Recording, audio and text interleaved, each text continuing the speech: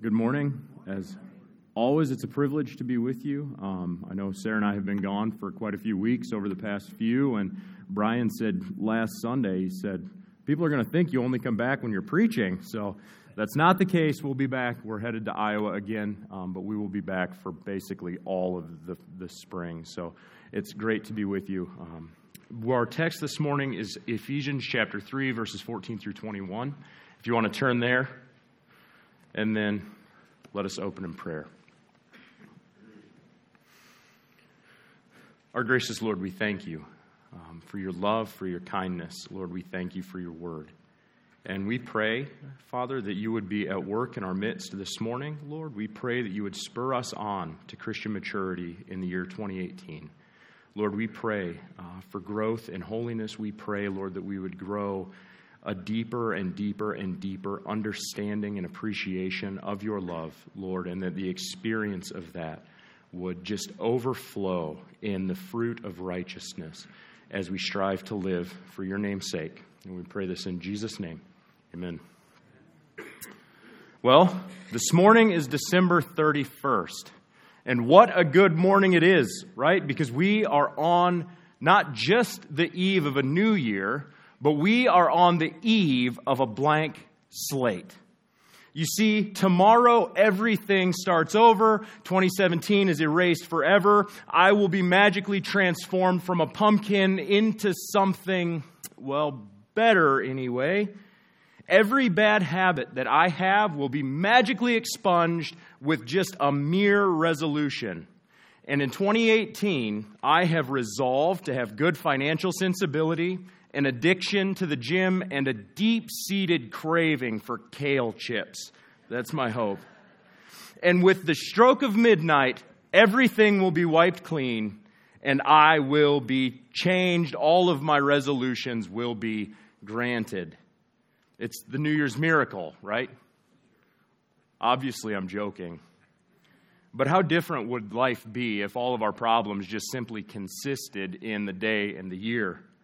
But sadly for us, neither the stroke of the clock nor the changing of the calendar have the ability to change us. They don't change our desires. And now, I personally don't think that New Year's is a good time for resolution. It's not a good time to be resolved to do things. But rather, I think that the New Year's is a good time for us to remember and to reflect. In Psalm 106, the author, reflecting on the history of Israel, writes this: "Both we and our fathers have sinned. We have committed iniquity. We have done wickedness. Our fathers, when they were in Egypt, did not consider your wondrous works. They did not remember the abundance of your steadfast love, but they rebelled by the sea at the Red Sea." The great issue for the Israelites as they rebelled at the Red Sea was that they did not remember the steadfast love of the Lord and that they did not consider His wondrous works. You see, the Lord had just freed them from 400 years of bondage. The Lord had redeemed them, ransomed them from the mightiest nation on earth. And over, Psalm 106 points to the forgetfulness of the Israelites and how their forgetfulness leads them into rebellion and iniquity. Forgetfulness leads to sin. Remembrance leads to growth in grace, growth in Christian maturity. Psalm 90, verse 12, the verse on the front of our bulletin, has been one of my favorites for a long time. And this verse commends reflection, even as Vince prayed this morning. Teach us to number our days that we may gain a heart of wisdom. Now, my prayerful paraphrase of this is, Lord, show me how fleeting and temporary my life is so that I may value properly the things that matter. We were formed from the dust of the earth, and to the dust of the earth we shall return. Our days, every one of them, are fixed in the mind of God, and He knows the exact number of them. Will He give us another 70 years, or will He give us another 70 minutes? Only He knows. But numbering our days, reflecting on the shortness and the brevity of life, teaches us and it helps us to put everything in its proper place, in its proper context. A short little poem written by C.T. Studd captures this point well. He wrote, "Two little lines I heard one day, traveling along life's busy way, bringing conviction to my heart, and from my mind would not depart. Only one life, 'twill soon be past. Only what's done for Christ will last. Only one life, yes, only one. Soon will its fleeting hours be done. Then in that day my Lord to meet and stand before His judgment seat. Only one life, 'twill soon be past. Only what's done for Christ will last. Life is short. Eternity is long." And from this vantage, I want to approach our text this morning, which is Paul's second prayer to the Ephesians, his second prayer in the book of Ephesians for the Ephesian church. Now, prayer is a very interesting thing. You see, it's a very intimate thing, and it is our communication to God. And I think that our prayer life is in many ways a reflection of our relationship with God. And we're going to talk more about that later. But as we approach Paul's prayer, we want to look for how his prayer fits into the letter of Ephesians, but also we want to see what does Paul's prayer say about Paul's priorities and Paul's values. See, Paul was a man wholly devoted to Christ, which meant that Paul was wholly devoted to the growth and maturity of the church. To the Colossians, Paul writes, "Him we proclaim, warning everyone and teaching everyone with all wisdom, that we may present everyone mature in Christ. For this I toil, struggling with all His energy that He powerfully works in me." Paul's driving ministerial motivation is that Christ would be honored through the growing maturity of the church. And I want Paul's priorities to be before us this morning, because this can be an opportunity for us to reflect on our own priorities. Paul's prayer for the Ephesians is that they would embody Christian maturity, but Paul's prayer to the Ephesians is also an embodiment of Christian maturity. As Paul himself, a mature Christian, is praying for the Ephesians to grow in maturity. And growth in maturity looks like growth in holiness and love. And that's the first thing that we see in Paul's prayer for growth. Therefore, the first thing that we see in Paul's prayer for growth, and therefore the first aspect, I think, of the mature Christian life is that it is grounded in sound doctrine. Paul begins his prayer in verses 14 and 15. Look with me there. He writes, "For this reason I bow my knees before the Father, from whom every family in heaven and on earth is named." Paul begins by grounding his prayer in what has come before. But the question for us is always, how far before, right? And so if you put your finger in chapter 3 and you start working back verse by verse by verse, eventually you come to chapter 3, verse 1. There the Apostle Paul writes, "For this reason, I, Paul, a prisoner of Christ, on behalf of you Gentiles," point break. Then in verse 2, Paul goes off on a tangent, sort of demonstrating the nature of his ministry to the Gentiles, which continues through verse 13. But this petitionary false start in verse 1 signals for us where to look for the reason that Paul is praying, and in that which came before, namely chapters 1 and 2. And chapters 1 and 2 are filled with Paul's exaltation in the glorious riches of God's inestimable glory in the redemption of man. Paul begins Ephesians with a long word of praise to God as he unfolds the glorious wonder of God's electing love and redemptive grace in the history of salvation. This whole plan of redemption serves to reveal to us the vastness of God's imagination as He has planned the whole of this from the very beginning of it. Chapter 2 then narrows the focus from this grand vision of God's plan from start to finish. It narrows the focus to a more sort of human timeline, or from our beginning, which Paul says is death. Paul writes in chapter 2, verse 1, "And you were dead in the trespasses and sins in which you once walked." We were all born dead, living, breathing corpses. We were living and breathing physically, but spiritually we were following our father Adam. We were born under the dominion of sin and death, and we were enslaved to the principalities and the power of the air. Paul then proclaims in verse 4 the glorious end of this. "But God, being rich in mercy because of the great love with which He loved us, made us alive together with Christ." This life-giving act brings individuals into a relationship with God and into the body of Christ.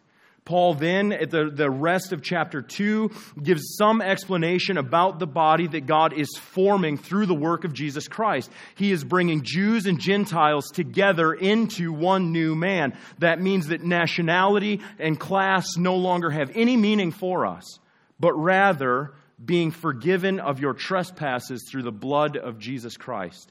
That's all that matters. Paul concludes chapter 2 with this profound statement on the church. He says, starting in verse 19, "So then, you are no longer strangers and aliens, but you are fellow citizens with the saints and members of the household of God, built on the foundation of the apostles and prophets, Christ Jesus Himself being the cornerstone, in whom the whole structure being joined together grows into a holy temple in the Lord.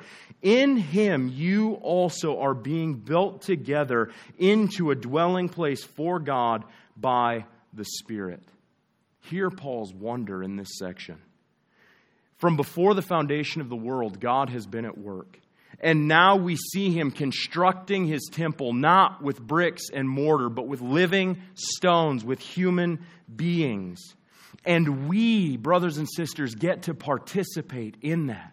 This plan that God began before the foundation of the world has enacted and is continuing to work. We are participants with Him. And that reality drives Paul to his knees.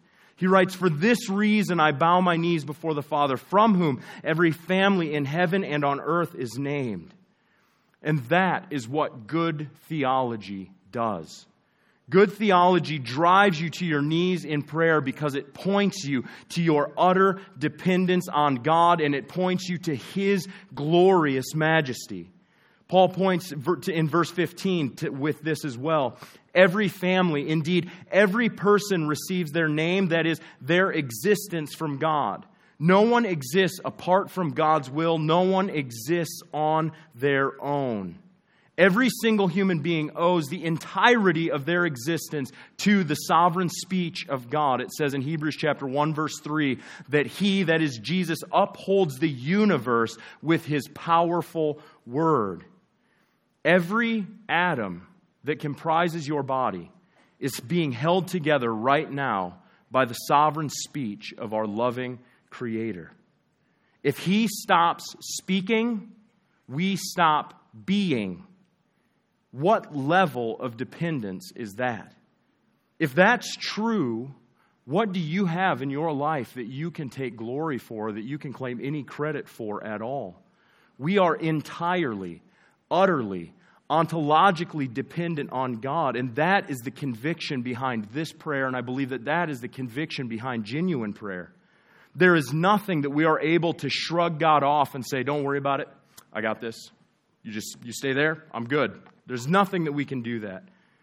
And think for a minute, if prayer is a reflection of our relationship with God, what does your prayer life say about your view of God? We may not verbalize, "Lord, I don't need you." We may not verbalize that, but what do we verbalize? Do we verbalize, "Lord, I really need good health, good food, a good car, and a good job"? Does our prayer life reflect me, stuff? Or does our prayer life reflect open, intimate communication between you and a loving Father on whom you are dependent for everything? Prayerlessness, too, I believe, says something about our relationship with God. Namely, it is a profession of egotistical self-reliance.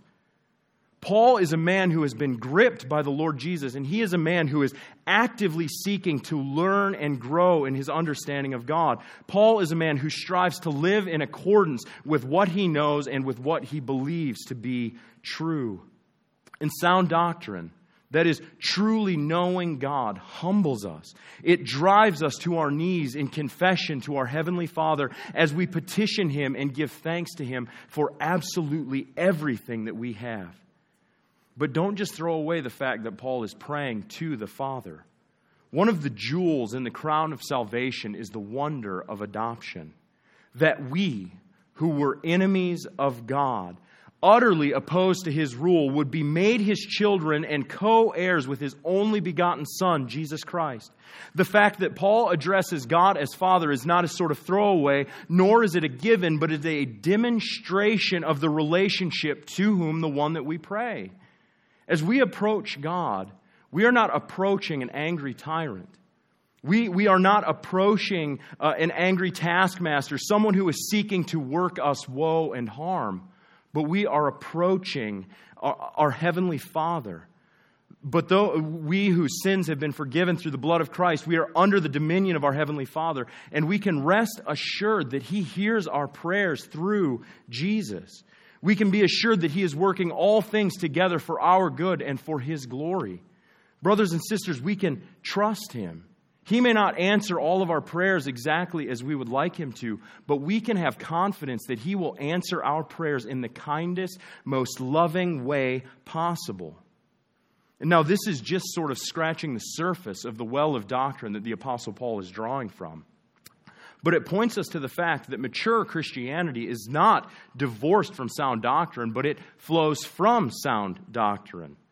And Paul then makes his first petition regarding the Ephesians' maturity, that they would grow in holiness.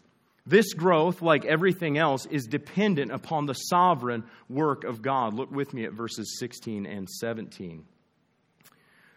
That according to the riches of His glory, He may grant you to be strengthened with power through His Spirit in your inner being, so that Christ may dwell in your hearts through faith. Paul begins his petition by appealing to the riches of God's glory. But don't just jump over that. It's easy as we read this to think, man, I've heard that phrase 1,000 times, and just to jump over it. Don't do that. Paul appeals to the riches of God's glory. To put this another way, the sum total of the worth of God's fullness. This demands meditation, and even my best attempt here is going to fall remarkably short. But think about this. How valuable is God?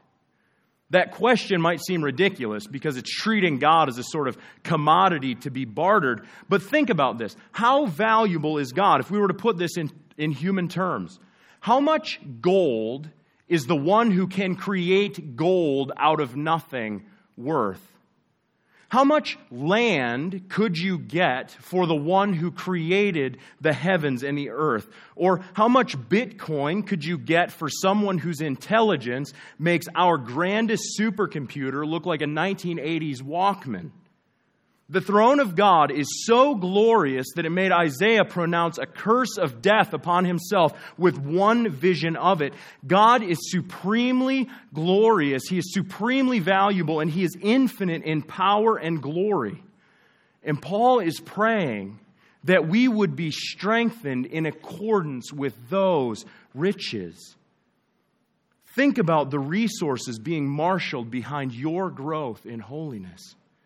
Brothers and sisters, let our reflection on God's resourcing our war against sin encourage us in the fight. We have not been given puny, pathetic implements for battle, but we have been armed by the God of the universe from the storehouse of His armory. And as we wage war in the flesh and the sin that is still in our lives, the Lord God Himself is fighting alongside us to put these things to death. Paul knows that this is our only hope in the fight. Without the work of God being exerted on our behalf, we would lose every single skirmish and we would eventually lose the war. But our hope is not based on willpower, and it is not based on resolution. It is based on our reliance on the sovereign work of God as He works and fights with us and behind us. And notice, Paul here is not just praying for mere external obedience, right? He's not praying for a church full of people with a sort of happy facade or this general feeling of niceness, but are internally they're really vipers. No, this prayer is that our very nature, that our very character would be changed by the work and the power of God. That is what Paul is praying for strengthening with power through His Spirit, that is God's Spirit, in the inner man. Now, this is not the first time that Paul has alluded to the power of God. In chapter 1, verses 15 through 23, Paul prays for the Ephesians the first time. In that prayer, Paul prays that the Ephesians would know the immeasurable greatness of His power toward us who believe, according to the working of His great might that He worked in Christ when He raised Him from the dead and seated Him at His right hand in the heavenly places. Paul alludes to this same power in chapter 2, verses 4 and 5. There Paul says, "But God, being rich in mercy, because of the great love with which He loved us, even when we were dead in our trespasses, made us alive together with Christ." The power that Paul is referring to is not simply a force or an energy. It's not the power of dynamite. This power is the power of the resurrection. It is the act of a new creation. It is the Spirit working in our hearts to bring life out of death, to bring fruitfulness and vitality to limbs that were barren and decaying. Paul is praying that we would grow in holiness, beginning with the inner man. The inner man here is our heart, or the seat of our thoughts, the seat of our emotions and our desires, our will. And this is where life starts. Think back about the fruit of the Spirit in Galatians chapter 5. As the Spirit works, He produces love, joy, peace, patience, kindness, goodness, gentleness, faithfulness, and self-control. How many of these are primarily external actions? They will result in external actions. They will result in external change. But the beginning of each of these is in the heart. It's internal. Love is not simply showing kindness to someone or doing good deeds, but love is a deep-seated desire to do good for someone else. That's what love is. Joy is not merely having a smile on your face. But joy is a deep, resting, trusting contentment that gives birth to a satisfied countenance of life. That's what joy is. The Christian life begins when God gives you a new heart and a new spirit, when the new creation is begun in your soul and you begin to see the fruits of that new creation as it's exercised on your thought and your will and your patterns of life. And then you start to see the external fruit. But Paul goes one step further as he highlights the purpose. Look with me at verse 17. "So that Christ may dwell in your hearts through faith." That is real presence and real communion with Christ throughout the life of the Christian. That's the result of this strengthening. This verse, like the last, is picking up another theme from Paul's first prayer. As Paul concludes his first prayer in chapter 1, he delights in God's placing Christ over all things. He says there in verses 22 and 23, "And He, that is God, put all things under His, that is Jesus' feet, and gave Him as head over all things to the church, which is His body, the fullness of Him who fills all in all." In these verses, Paul quotes Psalm 8. Psalm 8 is David's reflection on the creation of the world. And David is rejoicing in the Lord's creation of things like stars and planets and just the glory and the majesty. But the thing that floors David in the middle of this psalm is that God would create man and put him over all of it. That He would give man dominion over all the earth and that He would put all things under His feet. Paul then picks up this idea of all things being under his feet, which was under Adam's feet, and he quotes this in regards to Christ, that all things have been placed now under Christ's feet. Think about this for a minute. You see, the first Adam was placed in a garden. He dwelt in the Garden of Eden, and he was given dominion. But Adam disobeyed, didn't he? He disobeyed God's word, and through Adam, the whole world was brought under the dominion of sin and death, including Adam himself. Jesus Christ, however, the last and the true and greater Adam, destroyed sin and death through the cross. And Jesus Christ is now dwelling in the hearts of his people, extending his dominion, that is the new creation, through individual Christians, but also corporately through his body, the church. The new creation, the dominion and kingdom of Christ is being extended as more and more people are brought into faith union with Jesus. But the new creation is also being extended as individual Christians are seeing sanctification, growth in holiness, as they're seeing the fruit of this new creation, the fruit of the Spirit, the fruit of righteousness produced in obedience to Jesus' word. And this brings about glorious restoration, glorious reconciliation. I don't know how many times I've thought, man, it would be amazing to think or to see just a minute of what life was like in the Garden of Eden. But we have a picture of it, don't we? When we're walking in step with the Spirit, when we're evidencing the fruits of the Spirit, love, joy, peace, patience, when there's restoration, when we're living in the peace of God, when there's shalom, we have a taste of the garden. But even better than that, we have a taste of the new creation, the kingdom under the dominion, the reign and lordship of Jesus Christ. Upon the initial act of saving faith and repentance, Christ took up residence in our hearts. But as we grow in holiness and cultivate more and more this fruit in our lives, the presence and influence and dominion of Jesus becomes stronger and stronger. And at this point, it should be obvious to us why we need the power of God and why we need to be on our knees in prayer before God for help in this, right? Because we are weak and we are feeble. We just celebrated Christmas, and Christmas is always wonderful, but this year was particularly wonderful as we were in Connecticut celebrating with Sarah's family, and her brother Seth has a 7-month-old daughter, he and his wife. Renee is beautiful, and she is very funny. And as we were celebrating Christmas, she was getting these packages that were wrapped in wonderful paper. But the amazing part what was in these boxes, right? It was these fascinating toys, all of these Fisher-Price and nice outfits. Renee would sit up, she would grab a box, she would frantically claw at the wrapping paper, and as soon as she would get a small tear, she would take as much of the wrapping paper as she could, and she would frantically stuff it in her mouth, just trying to eat as much wrapping paper as she could. And as soon as Dad was able to sort of pull it out of her mouth and get all the bits out, Renee would grab the box and try and stuff that in her mouth as much as she could fit. She apparently loves the taste and the texture of wrapping paper more than she loves the toys that this wrapping paper concealed. She couldn't have cared less about what was in the box. What she wanted was to eat the box. And as I was laughing and sitting and watching this take place, as she is just demonstrating this over and over and over again, I was struck at how often my life reflects that reality. How often are the gifts and promises of God standing just before me, and I would rather chew on something unsavory?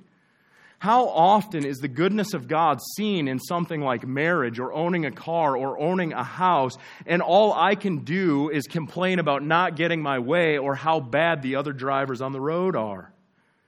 We need to be strengthened in the inner man because we live in a world that is hostile to faithful Christianity.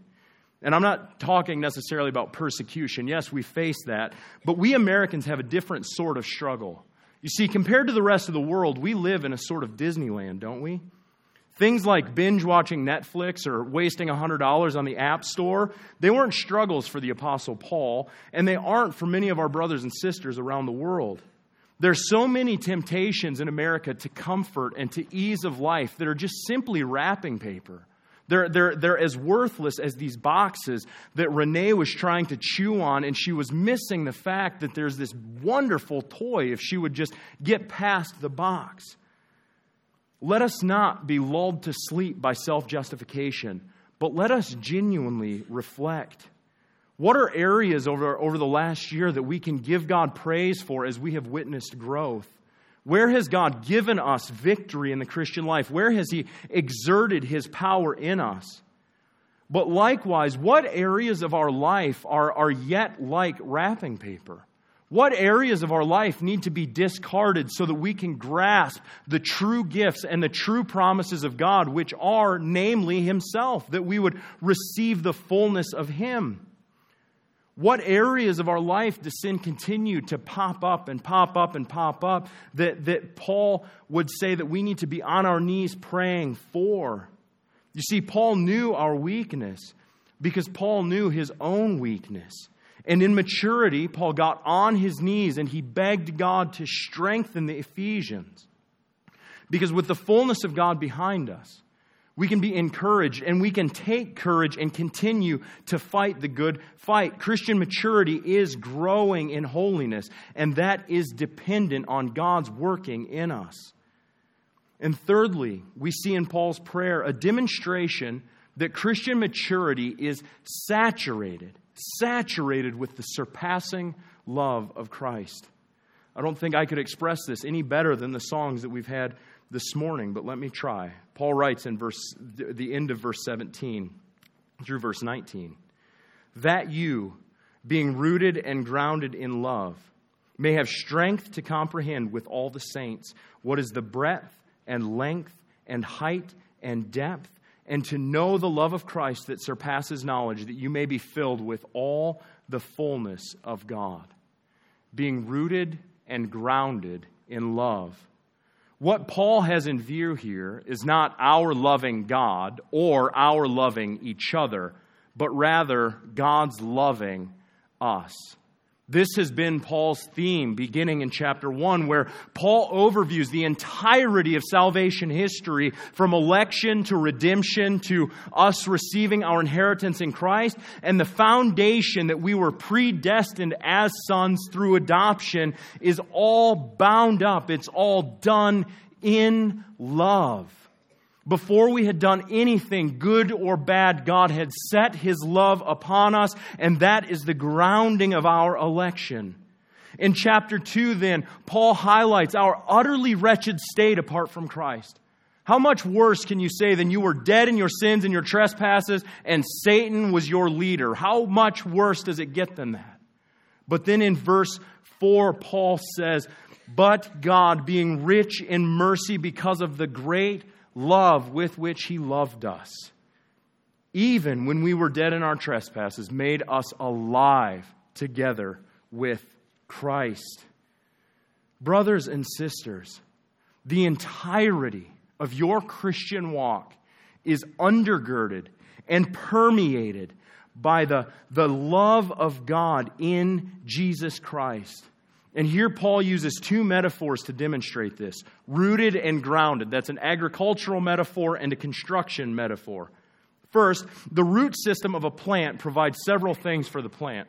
But most importantly, the root system provides nutrients, a lot of nutrients, and it provides a sort of structure for the plant so that it can stand and grow tall. The deeper the roots, the more sturdy and stable the plant. But not only that, if you see a beautiful oak tree that's planted in really bad soil, it doesn't matter how deep or wide the roots are spread, a gust of wind can blow it over. And so it's also dependent upon the quality of the soil on which the tree is planted. And similarly, the foundation of a building gives the building its ballast and anchor point so that it can hold firm for year after year. But that, again, is dependent upon the soil. The best foundation builder, even if he has to build on sand or rock, will not build on organic matter, because as that organic matter continues to decay, the foundation is going to become unsteady. So it's dependent upon the soil. And the soil that Paul is pointing us to as Christians here is that we are rooted and grounded in the love of God. It's the love of God that gives us ballast. It's the love of God from which we draw nutrition and stability as Christians. God's love ought to be reflected in our speech. It ought to be reflected in the way that we carry ourselves. It ought to be the thing that colors the structure of our lives, our thoughts, our desires. It's the love of God that ought to be shaping us and molding us into the image of Christ, who was the beloved of God. Being rooted and grounded in the love of God must become instrumental to who we are and what we think and do. From this rootedness, then, Paul prays that the Ephesians would grow deeper and deeper and deeper. So just simply being rooted is not enough, but we must be sinking our roots down deep. We must be growing in this. Look at verses 17 and 18 again. That you, being rooted and grounded in love, may have strength to comprehend with all the saints what is the breadth and length and height and depth. Paul prays that God will give the Ephesians strength to comprehend the love of God. Let that sink in for just a minute. Paul prays that God will give the Ephesians strength to comprehend the love of God. Think about the fact that Christ's love is so vast, it's so immeasurably great, that it takes an act of God for us to begin to understand it, for us to begin to comprehend it. And how often do we treat the love of God in this sort of trite or cavalier manner? It's really easy for me to think, God loves me, God loves you, John 3:16, right? As though God's love is as flippant and trivial as my love, which vacillates between loving God and loving Starbucks and loving my wife and loving my car. But it's not so with the love of God, is it? God's love is deeper than we can ever dig. God's love is further than we can ever search. It's higher than we can ever fly. Simply, Christ's love is so vast that we cannot get above it, we cannot get below it, we cannot get around it, we cannot get outside of it. It is the atmosphere in which we live. For those who are in Christ, God's love pervades every inch of your existence. Every inch. Our love is often temporary. It's often works-based. But God's love for us began before the foundation of the world, before we had done anything good or bad.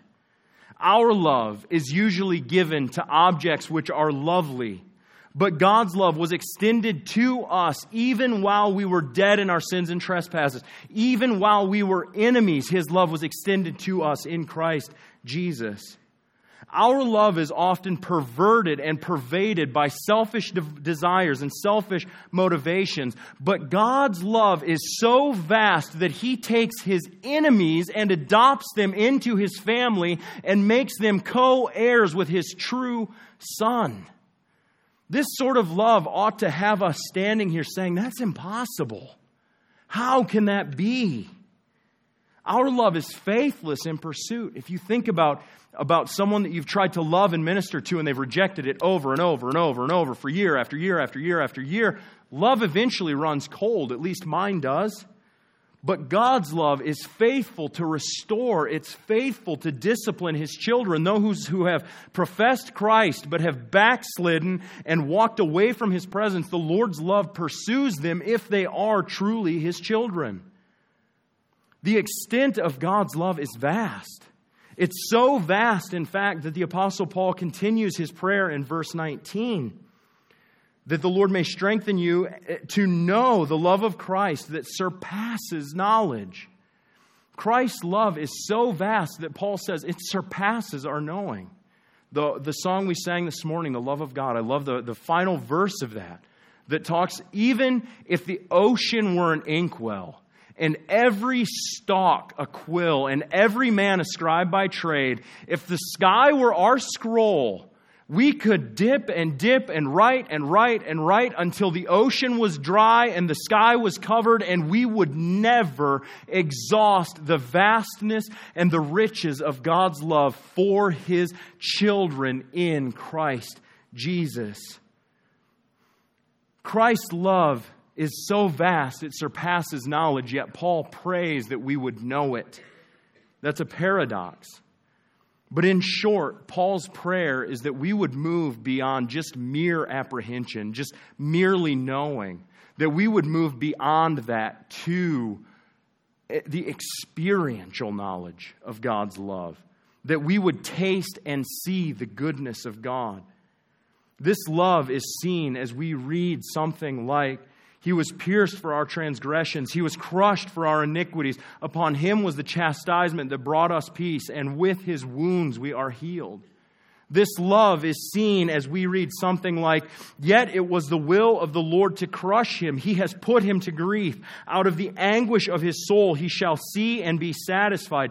By his knowledge shall the righteous one, my servant, make many to be accounted righteous, and he shall bear their iniquities. This love is seen as we behold in the Word of God the broken body of our blessed Savior. The broken, stripped, shamed body of our broken Savior as He hung on a cross bearing the penalty of the sins for those who at that point hated Him. That is the love of God as we behold it in the Word of God.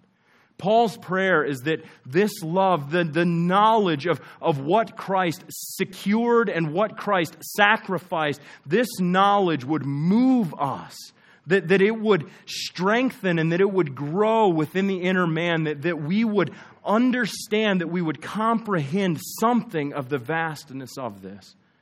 And if you've read anything from church history, you see through the Puritans, you see through a man like R.A. Torrey, as the Lord moves them and demonstrates His love to them as they're searching for Him in His Word. And He moves them to tears. He moves them to do amazing feats because of the love that He has shown them. That's what the Apostle Paul is praying here. Growth in Christian maturity is growing in knowing the love of Christ. It is growing in knowing not our love, not our feeble love for God, but knowing God's love for us.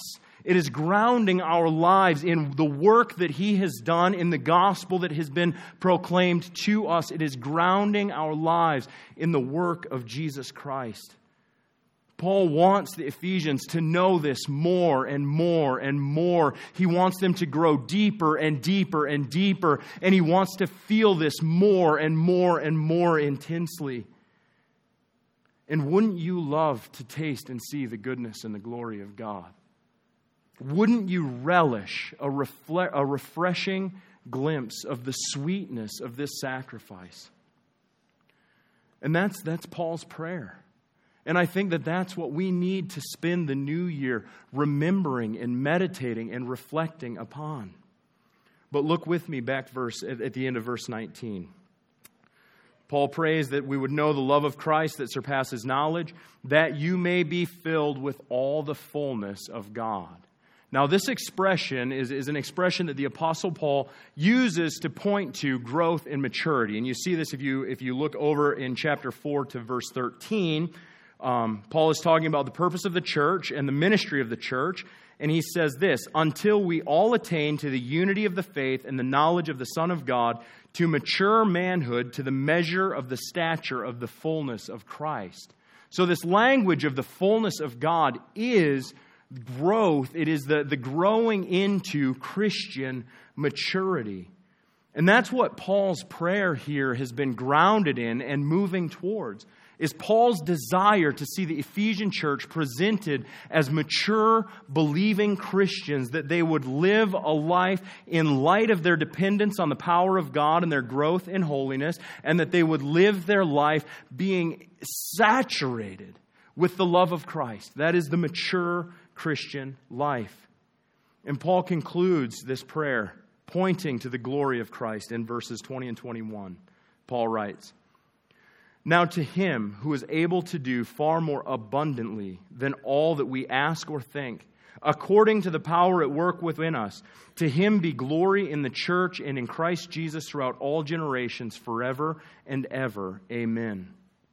Paul's desire is that Christ would be glorified in the church, This happens as Christians strive to grow in Christian maturity and as the Lord works in their midst to grow them into Christian maturity.